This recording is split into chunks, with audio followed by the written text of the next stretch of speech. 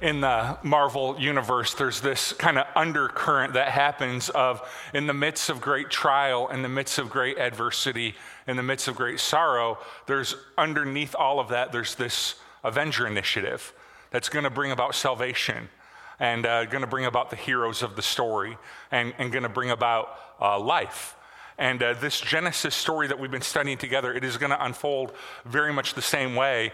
The sermon today, we're going to see the sorrow, we're going to see the pain that sin brings about, but we are going to be reminded that underneath all of it, there is an initiative taking place to bring about our salvation and to bring about our joy. Let's pray. Heavenly Father, we thank you for Jesus.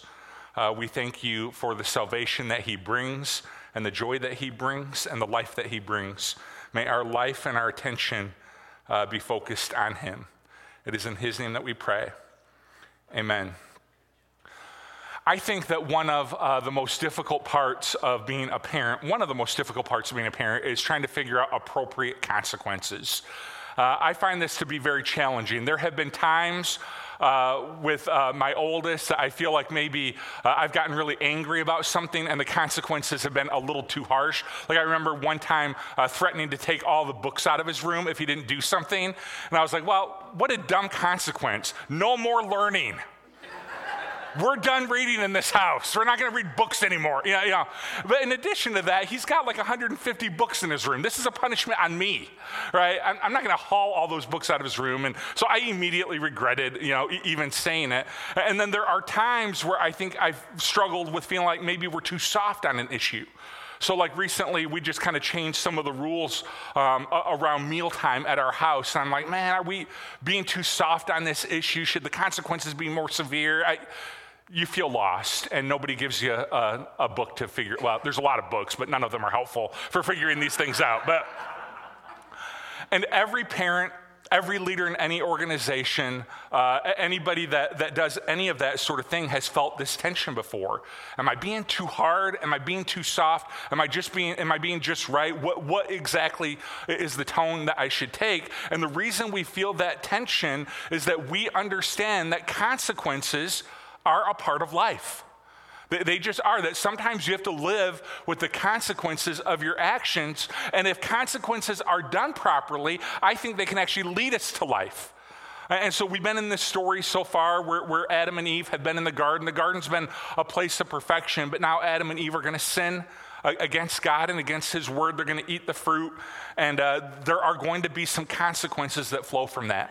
But it's important to remember as we work through this sermon, and we're going to talk about this a lot, that these consequences are not the end of the story.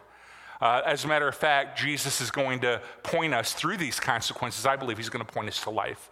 So this text that we're going to look at today is a little bit lengthy. So I've got it on the screen for you. If you just kind of want to follow along, this is Genesis 3. When the woman saw that the fruit of the tree was good for food, and pleasing to the eye, and also desirable for gaining wisdom, she took some and ate it. She also gave some to her husband who was with her, and he ate it. You remember, this is the fruit that God said, don't eat this fruit. This is going to lead to death. Then the eyes of both of them were opened, and they realized they were naked, so they sewed fig leaves together and made coverings for themselves. Then the man and the wife heard the sound of the Lord God as he was walking in the garden in the cool of the day, but they hid from the Lord God among the trees in the garden. But the Lord God called to the man, "Where are you?" He answered, "I heard you in the garden, and I was afraid because I was naked, so I hid." And he said, "Who told you that you were naked?" Right? Very parental here, right? "Who told you this? Have you eaten from the tree that I commanded you not to eat from?" The man said, "The woman you put here with me, she gave me some fruit from the tree and I ate it." Then the Lord God said to the woman, "What is it you have done?" And the woman said, "The serpent deceived me and I ate." So the Lord God said to the serpent, "Because you have done this, cursed are you above all livestock and all wild animals. If you hate snakes, you're in good company. You will crawl on your belly and you will eat dust all the days of your life. I will put enmity between you and the woman, between your offspring and hers. He will crush your head and you will strike his heel." To the woman he said, "I will make your pains in childbearing very severe. With painful labor will you give birth to children. Your desire will be for your husband and he will rule over you."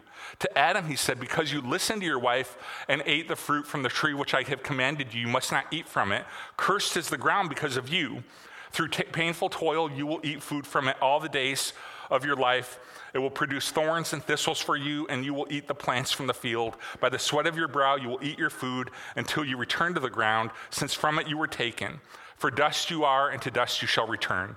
Adam named his wife Eve because she would become the mother of all the living. The Lord God made garments of skin for Adam and his wife and clothed them.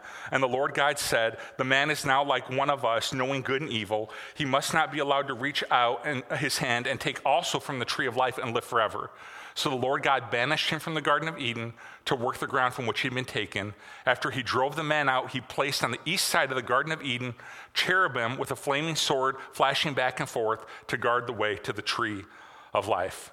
So I love when we're kind of working through these consequences. The first consequence kind of falls to the serpent, Satan. And it makes sense because he's the one that kind of started this whole thing. You know, there's an old preacher joke about that when the fall came, Adam blamed Eve, Eve blamed the snake, and the snake didn't have a leg to stand on, right? Which is exactly the case. Really, don't laugh at stuff like that, please. It just encourages bad things. So the first kind of consequence comes to the serpent. And we're told in the story that what's going to happen is somebody kind of from the line of Adam and Eve is going to come and ultimately is going to destroy the serpent. The way it's phrased is, you will strike his heel. So you're going to get a strike in. You will strike his heel, but he will crush your head. And years and years and years later, thousands of years later, Jesus happens onto the scene. And I think the crucifixion is the striking of the heel, and the resurrection is the crushing of the head. That's kind of how I think that story plays out. And so ultimately, Satan is going to be destroyed. And when Jesus returns a second time, the book of Revelation details this quite a bit, that when Jesus returns, Satan will be cast into a lake of fire, and his deceiving and misleading ways will be no more. So that's the consequence for the serpent. Your days are numbered. Someday you're going to be destroyed. But let's talk about the result of this sin from a more human perspective. So for the first consequence that falls to the man and his wife is the opening of their eyes, or you could call it the loss of wisdom. Wisdom is hugely important in the New Testament and in the Old. It's they call it one of the seams of the Bible. That if you were to kind of outline the different kind of categories of what is the Bible all about, you'd have 5 or 6 chapter headings. One of them would be wisdom. That wisdom from God is hugely important, that we learn to trust his wisdom, that we learn to walk in his wisdom, that we learn that he knows what we should do, and that wisdom ultimately comes from God. And so the temptation of Adam and Eve, and the temptation for you and I, in every temptation that we ever face, is, are they going to trust in God's wisdom? That God says, eat all this fruit, don't eat this fruit. Eat all this fruit, don't eat this fruit. That we're going to trust his wisdom is good. We're going to trust his wisdom is kind. We're going to trust his wisdom is leading us to life. Or are we going to take wisdom into our own hands? All right? And that is the question for you. That is the question for me. And that is the question right now that I believe our culture is struggling through right now. Is, are we going to trust that God's wisdom is life? Are we going to trust that God's wisdom is leading us to a good place? Or are we literally going to pluck the fruit and take wisdom into our own hands? So they see the fruit is desirable for gaining wisdom, but here's the truth that they very quickly learn. It's not God's wisdom that they're seizing. It's their own wisdom. It's their own ways. I'm reminded of a verse from the book of Proverbs, and it says, there's a way that appears to be right, but in the end, it leads to death. The book of Romans says it this way: claiming to be wise, they became fools. Claiming to be wise, they became fools. So let me ask you, where does your sense of wisdom come from? I've been thinking about this week. Where does my sense of wisdom come from? Does your sense of wisdom come from Fox News or CNN? Does your sense of wisdom come from celebrity culture? Does it come from your nuclear family? Does it come from the community you live in? Where does your sense of wisdom come from? A hard lesson that Adam and Eve had to learn is that God's wisdom is always best. So it's best that our sense of wisdom come from him. And we're also reminded that there are ways that can seem wise and can seem good, but in the end, they lead to foolishness. In the end, they lead to death. So it's a reminder that just because something looks wise, or culture says it's wise, or it seems good and it tastes good, if it's not from God, ultimately it's going to lead to a negative place. I think this is why when you study history, When you see an interest in God going down, you see a rise in foolishness. Right? An interest in God goes down and foolishness goes up. When we rely on our own wisdom and our own ideas and our own way, foolishness tends to increase at the same rate. So it's a loss of wisdom. A loss of God's wisdom is the first consequence. There is also another consequence of hiding from God or separation from God. That they are ashamed of what they did, so they end up running away from him. And you know, if you have kids or you have grandkids, you know kids are very tempted by this. That when they do something they shouldn't do, they hide, right? And you're looking around for them, trying to find them. And usually it's a sure thing that something bad's happened in the house, right? If you're hiding from us, because that's just the way we tend to go. But I think we've all found ourselves in that spot before. It's easy to kind of look at kids and say, aren't kids silly? But I think we all do that. When we do something we regret, when we do something we're ashamed of, when we do something we wish we hadn't done, we tend to withdraw from God. And all it is we're hiding from him. Maybe we pray less. Maybe we're in God's word more, less. Maybe we find ourselves attending church less, and we make the same mistake that Adam and Eve made. You know what their first mistake was? They didn't trust the wisdom of God. They didn't trust when God said that's going to lead to death. When God said that's not going to lead any place good, they didn't trust God. Their second mistake, I believe, was they didn't trust God with their sin. They didn't trust God's grace. They didn't trust God's compassion. And we were talking in we have a kind of men's group that meets on Wednesday mornings. And a couple weeks ago, we were talking about how would the story have been different if the moment Adam and Eve took that fruit, if they went running to God and said, we've made a huge mistake. And instead of hiding, they just confessed to God and said, we've done something we wish we hadn't done. How would the story have been different? We'll never know, but I do know that hiding from God always makes things worse. And here's what I want you to know. You can trust God with your sin. You can trust him with your sin. We'll talk about this more later, but we tend to think about grace as a New Testament idea. I've confessed to you on multiple occasions, this kind of drives me nuts when people kind of describe the Bible this way, where it's like in the Old Testament, God's like super grumpy and a curmudgeon, and then all of a sudden, for some reason, in the New Testament, he gets happy, right? And he gets graceful, and that's absolutely not the way it works. God of the God of grace in the New Testament exists in the Old Testament, and you actually see this in the story. The first time animal blood is ever shed in the Bible is in this story.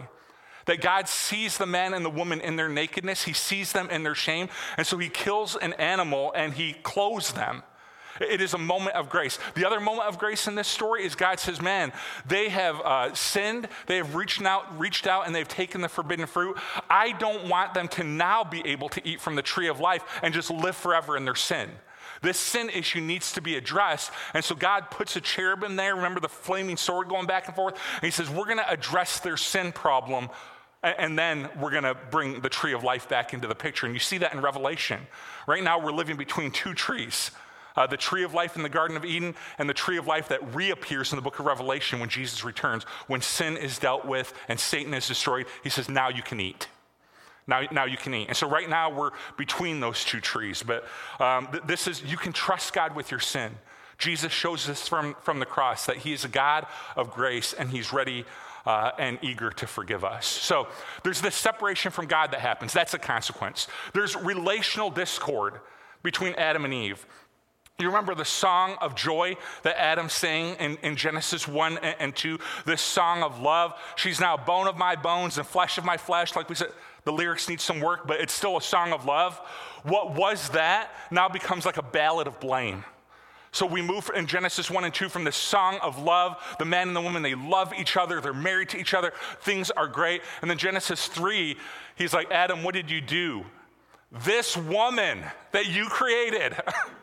Right, this one, Eve, what did you do? The serpent. Yeah, there's this kind of culture of blame. And you even see it in the consequences that follow. It says, Eve, your desire is going to be for your husband, and Adam, you will rule over her. And here's the thing about this. Neither of these things are great when you combine them with a sinful nature. So for instance, desiring your spouse and loving your spouse is a good thing, but it becomes a sinful thing when you desire your spouse even over God. So it says, I will do anything to please my spouse. I will do anything to make my spouse happy. And all of a sudden it becomes like a little W worship. You're worshiping your spouse even more than you're worshiping God. For man to demonstrate leadership in his family is a good thing. I think God created men to do that, and God put that inside of the man. So God created that, but rulership can easily turn to unfair, unkind, and ungraceful dominion and dominance. And so this sin nature, he says, man, you're going to desire your husband's going to rule over you, and the sin nature just exasperates this problem. And it leads to kind of relational discord and marriage difficulties. There's a tension in work. All right? So there's a relational tension, there's a tension in work. That work still has purpose, and there's still a plan to God creating work. But here's the problem, and we'll all kind of understand this. Now it's hard. God created work as a good thing, and God created work as a purposeful thing, but now it's hard. Now there's weeds, and now there's stuff that you have to overcome. And I know we live in a less agricultural time than we used to live in, but there are things in your job, every single person here that's working, there are things in your job that are hard, that you just dread. Like on Thursday morning, I have to go in and I have to have this conversation, or I have to do this task, or I have to send this email, and I really don't want to do it. Work is hard, and it's the direct result of the sin of Adam and Eve. And the last consequence we see in the story is death. That God says to Adam, from dust you came. Remember in the first story, he gathers the dust to the ground and he makes the kind of dirt statue. From dust you came, and now because you've taken from the fruit, to dust you will return. And from Genesis 3 on, death will come to every man and woman. And every once in a while, our culture just gets slapped in the face with this. I think this happened a week ago in our culture with the death of Kobe Bryant. The NBA player, in his early 40s, went down in a helicopter crash, and I think it shocks our culture. And it's a reminder that life is but a vapor. And I would say a little bit of a different way, that this life is but a vapor. This life is but a vapor, but our eternal life that God, we're going to talk about this more in a minute, our eternal life from God goes on forever. And so here's my question. I know this has been an incredible downer, all right? So let's transition out of that, all right? Is the message of the Bible, things stink, deal with it, someday you'll pass on and go to heaven, put on your big boy pants, put on your big girl pants, and just live with the consequences of these sins? Is that the message of the Bible? That sin entered the world, things stink now, hang on, someday you're going to live forever with Jesus in all of eternity. Is that the message? Because I said we were going to transition to more hopeful, but that's not super helpful, is it? Just if that's the message, like, yeah, things stink. Enjoy the Super Bowl, we're done. Right? That is not the message of the Bible. That is not the message of the Bible at all. The message of the Bible is that sin has entered the world, but there is an initiative going on under all of this. Instead of an Avenger initiative, you would call this the Jesus initiative, because here's what Jesus did. And this was really powerful to me when a guy up in Michigan that I'm preaching through this series with, he pointed this out to me, and it really moved me with the way that he showed me this, that Jesus entered into the consequence of our sin. So when Jesus came to earth 2,000 years ago, he entered in and he bore the consequences of our sin. So let me just kind of point this out to you. Consider the consequence of relational discord. All right? So we talked about that there's this relational discord now because of sin. Jesus never married. I don't care what the Da Vinci Code says, right? History's pretty clear on this. Jesus was never married, all right? Please don't get your theology from books like that. Read the Bible, all right? So it's important. But Jesus was never married, but the Bible says about Jesus that he was despised and rejected by men, that his closest friends turned their back on him. And before the cross, they disowned him. And Jesus, although never being married, Jesus experienced great relational discord. Even though he had done nothing wrong, even though he had never sinned, he experienced rejection. He experienced people turning their back on him. He experienced, on a level that maybe we will never understand, he experienced relational discord. Consider the consequence of sweat and hard work. The Bible tells us that when Jesus was in the garden, his sweat actually turned to drops of blood. So here's what I want you to see about Jesus, all right? Jesus left heaven and he came to earth. No one worked harder than Jesus on a physical level and on a spiritual level. When you talk about hard jobs or dirty jobs or difficult jobs, saving the world would have to be right up at the top, right?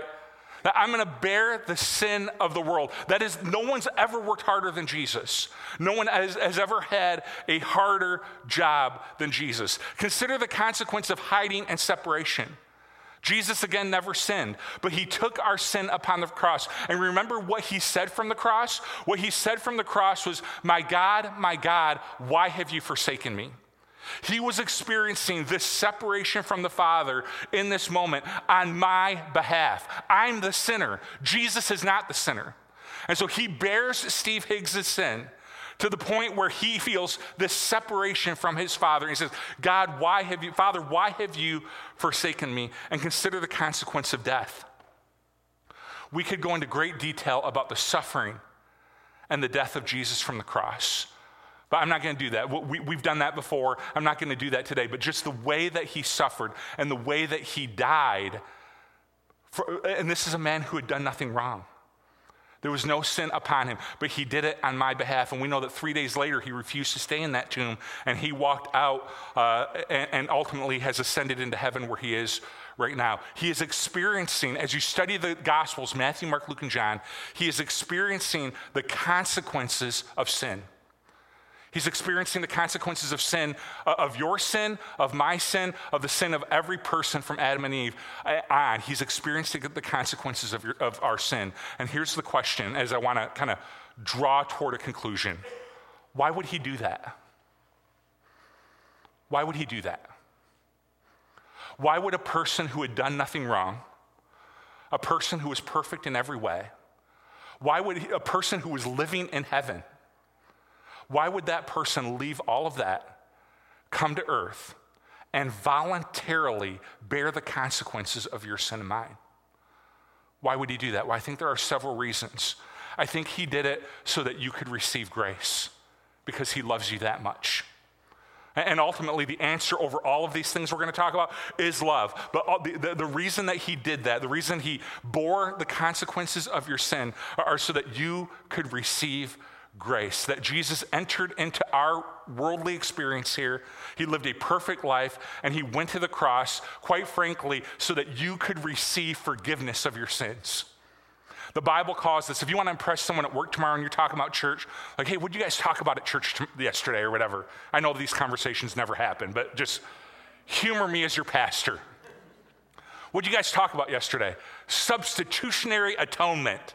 Whoa, you're smarter than I am. All right, so if you ever want to feel that way, just lay it out. Substitutionary atonement. And here's what this teaches. Jesus took on my sin so I could take on his righteousness. It is an incredibly wonderful thing. So Jesus comes, he lives a perfect life. He takes every lie that I've ever told, every time I've ever lost my temper, every unkind word I've ever said. Jesus takes on my sin so that now when the Father looks at me, all he sees is the righteousness of Jesus. And it is an incredible, incredible thing. So when he looks at me, he sees the perfection of Christ. When he looks at me, he sees the righteousness of Christ. When he looks at me, he sees the holiness of Christ. And so on the cross, God saw our sin being paid for. And now all he sees when he looks at you, when he looks at me, all he sees now is Jesus. He sees a perfect life, a life without sin, a life without a life without ever having said or done the wrong thing. And he did that because he loves us. And let me tell you why this is so important. And why we harp on this all the time. Grace changes everything. But one of the things that it changed is that grace causes me to no longer run from God in my sin, but instead run to him. So when you understand substitutionary atonement, that my sin has been transferred to the cross and his righteousness has been transferred to me, when you fully understand that grace, and it is a grace, when you understand that when you sin, and when you make mistakes, you give it to Jesus on the cross, and it frees you up to say, now I'm going to run to God in worship. I'm going to run to God. I'm not going to hide. I'm not going to live in shame. I'm not going to live with all of this stuff. That sin's been paid for. Instead, I'm going to run to my Heavenly Father. I'm going to honor Him, worship Him, and follow Him. And I'm going to have the relationship with Him I was created to have in the first place. And that's one of the reasons grace is so important.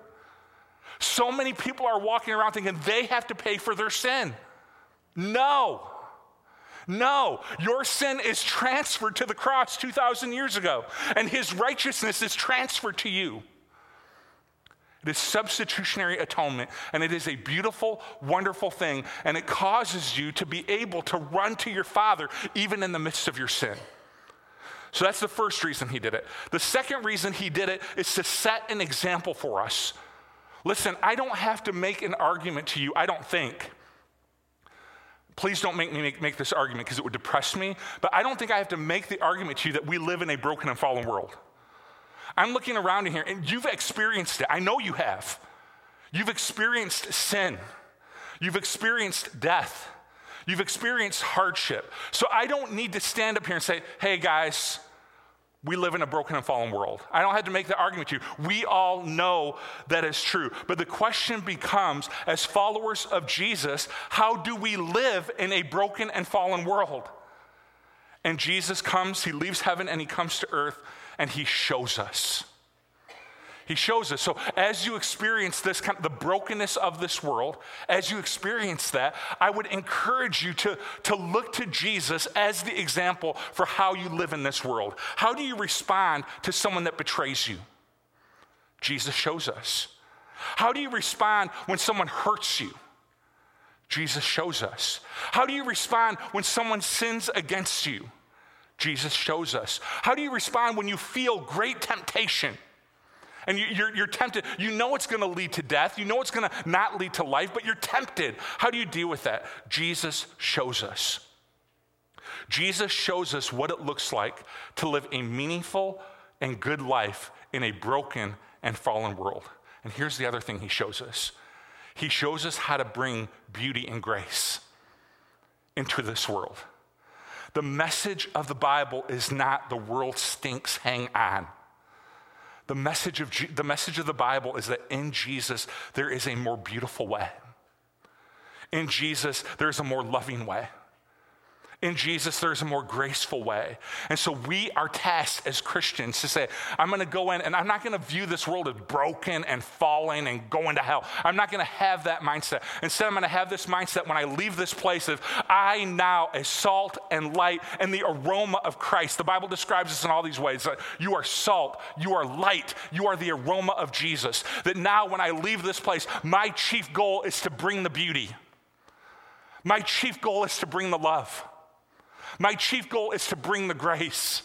My chief goal is to be like Jesus in this way and show, man, this world is broken and fallen, but Jesus has shown me a different, better, more loving way, and I just want to show it to you. And so we don't go in with this head down, everything's awful, and I'm just surviving till Jesus returns. Instead, we have our heads up, and we are looking for ways to express grace, and we are looking for ways to express love. And we are looking for ways to express beauty. And we are saying, man, I am the aroma of Christ. I am salt. I am light. I am part of a city on a hill. And my chief goal is to not be sorrowful and down, but to be upbeat and graceful. He did it to give us power. Third thing, He did it to give us power. I believe that we are drawn to the same poisonous fruit again and again. Have you ever noticed that? That not every temptation is tempting to me. All right, so, and not every temptation is tempting to you. If it is, I'll be in the overflow after church. I want to pray with you, all right? Right? You're like, I'm tempted by every single thing. No, that's not true of anybody. We have our lane. We have the thing that we're tempted by, and I know what mine is. I'm not sharing it here, but I know what mine is, and you know what yours is. And Jesus enters into the story, and here's what He says to you and I. He says, through my power and through my blood, you can overcome anything. I said this last week, but let me say it again. The same power that rose Jesus from the dead is at work in you. Here's what that means. I know your grandpa and your dad were alcoholics, but in Christ, you can overcome that family history. Look at me. In Christ, you can overcome that family history and you can build a better future for your kids and your grandkids. I know your parents spent way too much money and were in debt up to their eyeballs. And I know that strained your family. In Christ, you can overcome that history and show your kids and your grandkids a better future. I know that anger and resentment, it runs in your family, but I am telling you, in Christ, you can overcome that family history and build a better future. That the same power that rose Jesus from the dead is at work and alive in you, which means you can overcome the example. You can overcome the addiction. You can overcome the sin that has plagued your family for generations and generations. You can say, in Christ, I am choosing a different way. In Christ, I am choosing a better way. In Christ, I am choosing a new life. You can do this in Christ. In your own power and your own strength, we tend to repeat patterns again and again. My dad was angry and I'm angry. My grandpa was an alcoholic, I am an alcoholic. That's what happens on our power. But with the power of Christ and with the support of his church family, you can choose a different way. Right? You don't have to be crippled by the forbidden fruit in your family. You can choose the tree of life and live a different and better life. Let me show you my favorite verse in all the Bible. I don't know if you're supposed to have favorites, but this is right up there, all right? We all who with unveiled faces contemplate the Lord's glory are being transformed into his image with ever increasing glory, which comes from the Lord who is the Spirit. So what this verse is teaching is that contemplation of Jesus equals transformation. That when our job is to contemplate, our job is to pray and contemplate and read and be focused on Christ. And what this verse is teaching us is that when we do that, when we listen to the sermons, when we read the scripture, when we pray to Jesus, we contemplate. And what this verse is teaching us is that in that moment, the Spirit invades our life and transforms us. And so we are contemplating not on all the mistakes of our father and our grandfather and our grandmother, although we want to be aware of that, but we're not contemplating that because that's not going to lead to power. We're not contemplating the sins and the mistakes in our family tree, right? Although we want to be aware of it, we're not contemplating it. What we are contemplating on is the loveliness and the grace and the power of Jesus. We are contemplating on Jesus, and his power invades us, and we are able to reject the sins of our past and move into a better future. And I think this is incredibly hopeful for all of us that have a family line that we might not be super proud of. Right? I'm scared to death to do ancestry DNA. I don't want to know. Right? I know enough of the recent history to know I don't want to go back to the 1800s and find out what great-great-great-great-grandpa did. I don't want to know. Because I'd rather contemplate on Christ. Not that is wrong, just I'm telling you my family tree. I know what's in some of the past is not good. And I don't want to rinse and repeat. And I want Sam and Lila to have a better future because I contemplated Christ. And his Spirit and his power changed me from the inside out. Lastly, he came to give us hope. Hope in our now and hope in our future. Let me explain. When Jesus conquered the grave, he reminded us of our eternal lives. And I want to talk to you about your eternal life for a minute. You understand, your eternal life does not start when you pass away. Right? Someday when the Lord decides he's ready to take you, that is not when your eternal life starts. Your eternal life started when you expressed your faith in Jesus Christ. So here's the good news. All right, and this, I don't know, this has always given me a lot of hope, and I hope it gives you some too. I am living my eternal life right now. Now, I am living my eternal life in a broken and fallen place, and that gives me mission that I want to express the beauty. It gives me power that a better day is, hope that a better day is coming. It gives me power to know that I can overcome my family's past. But I am living my eternal life right now, and someday I will live it in a place of perfection. Right now I'm living it in a place of imperfection, but right now my eternal life has commenced already. And they start the minute we put our faith in Jesus. So if you are a follower of Jesus, someday you will pass away. But a life of loving Jesus, a life of loving others, a life of faithfulness that you are cultivating right now is going to continue on forever and ever and ever. It will just be in a more perfect place. And so right now, Jesus gives us that hope that he is at work right now preparing a place. Right? He used that phrase, I believe, 3 or 4 times, that he is preparing a place of perfection, of joy, of peace, a place without Satan and temptation and all that stuff. He's preparing that place. But right now, man, I want you to know, right now, keep your head up and look for ways to express grace. Look for ways to express love. Keep your head up and be hopeful about the return of Jesus someday. Keep your head up and live on mission and live on purpose. Keep your head up and know that through the power of Christ, you don't have to submit to your family's history. You can choose a better way. Keep your head up.